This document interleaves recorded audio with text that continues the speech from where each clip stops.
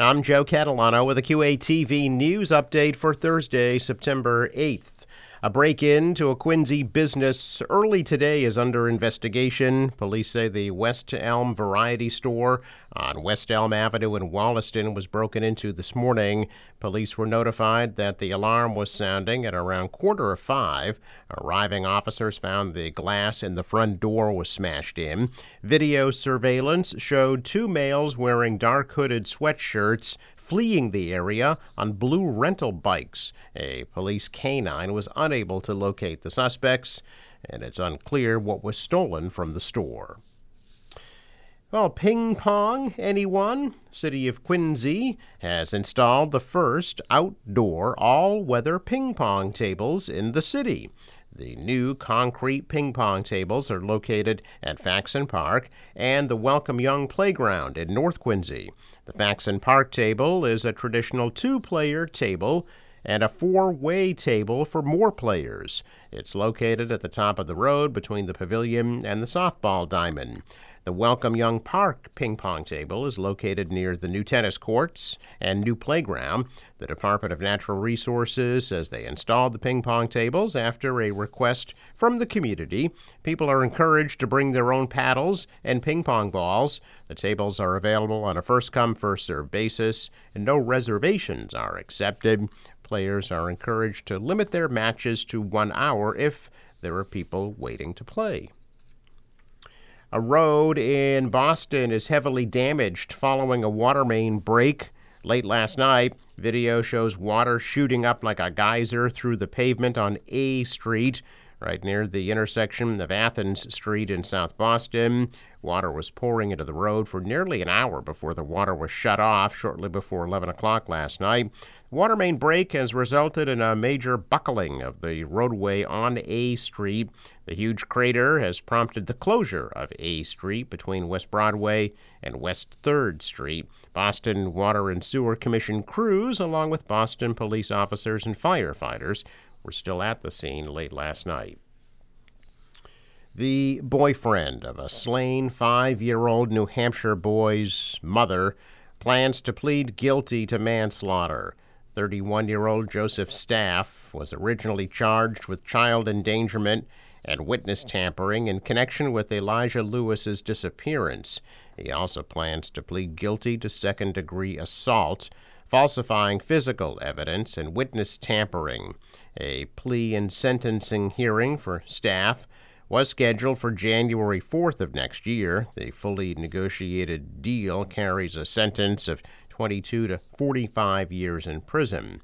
Elijah's mother, 36-year-old Danielle Dauphiné, has pleaded not guilty to murder charges.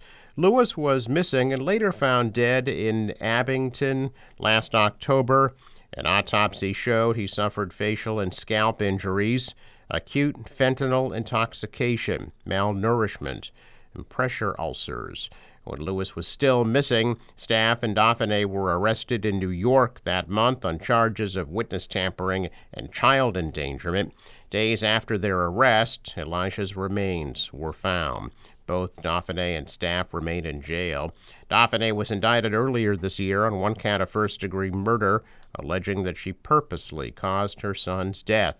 One count of second-degree murder, alleging she acted recklessly in causing his death. 3 counts of witness tampering. She pleaded not guilty. Some motions have been filed in her case, and a hearing is set for October 26th. Dauphiné is accused of killing her son sometime between September 27th, 2020 and September 24th of 2021. She also is accused of telling 2 people to lie and say the boy was with them in October and telling a third not to talk to investigators. Arrest records have been sealed. Lawyers are under order to keep information confidential. The incidence of early-onset cancers, those diagnosed before 50, including cancers of the breast, colon, esophagus, kidney, liver, and pancreas has dramatically increased over the past few decades, according to researchers at Brigham and Women's Hospital in Boston. The scientists conducted extensive analysis of available data in the literature and online, including information on early life exposures that might have contributed to the trend, in an effort to understand why more young people are being diagnosed with cancer. Researchers said people's diets, lifestyles, weight, and environmental exposures have changed substantially in the last several decades. They hypothesized the factors like the westernized diet and lifestyle may be contributing to the early onset cancer epidemic. The team acknowledged that the increased incidence of certain cancer types is in part due to early detection through cancer screening programs. Possible risk factors for early onset cancer include alcohol consumption, sleep deprivation, smoking, obesity, and eating highly processed foods. President Biden planning to give a speech at the John F. Kennedy Library on his ambitious goal to cut cancer deaths in health.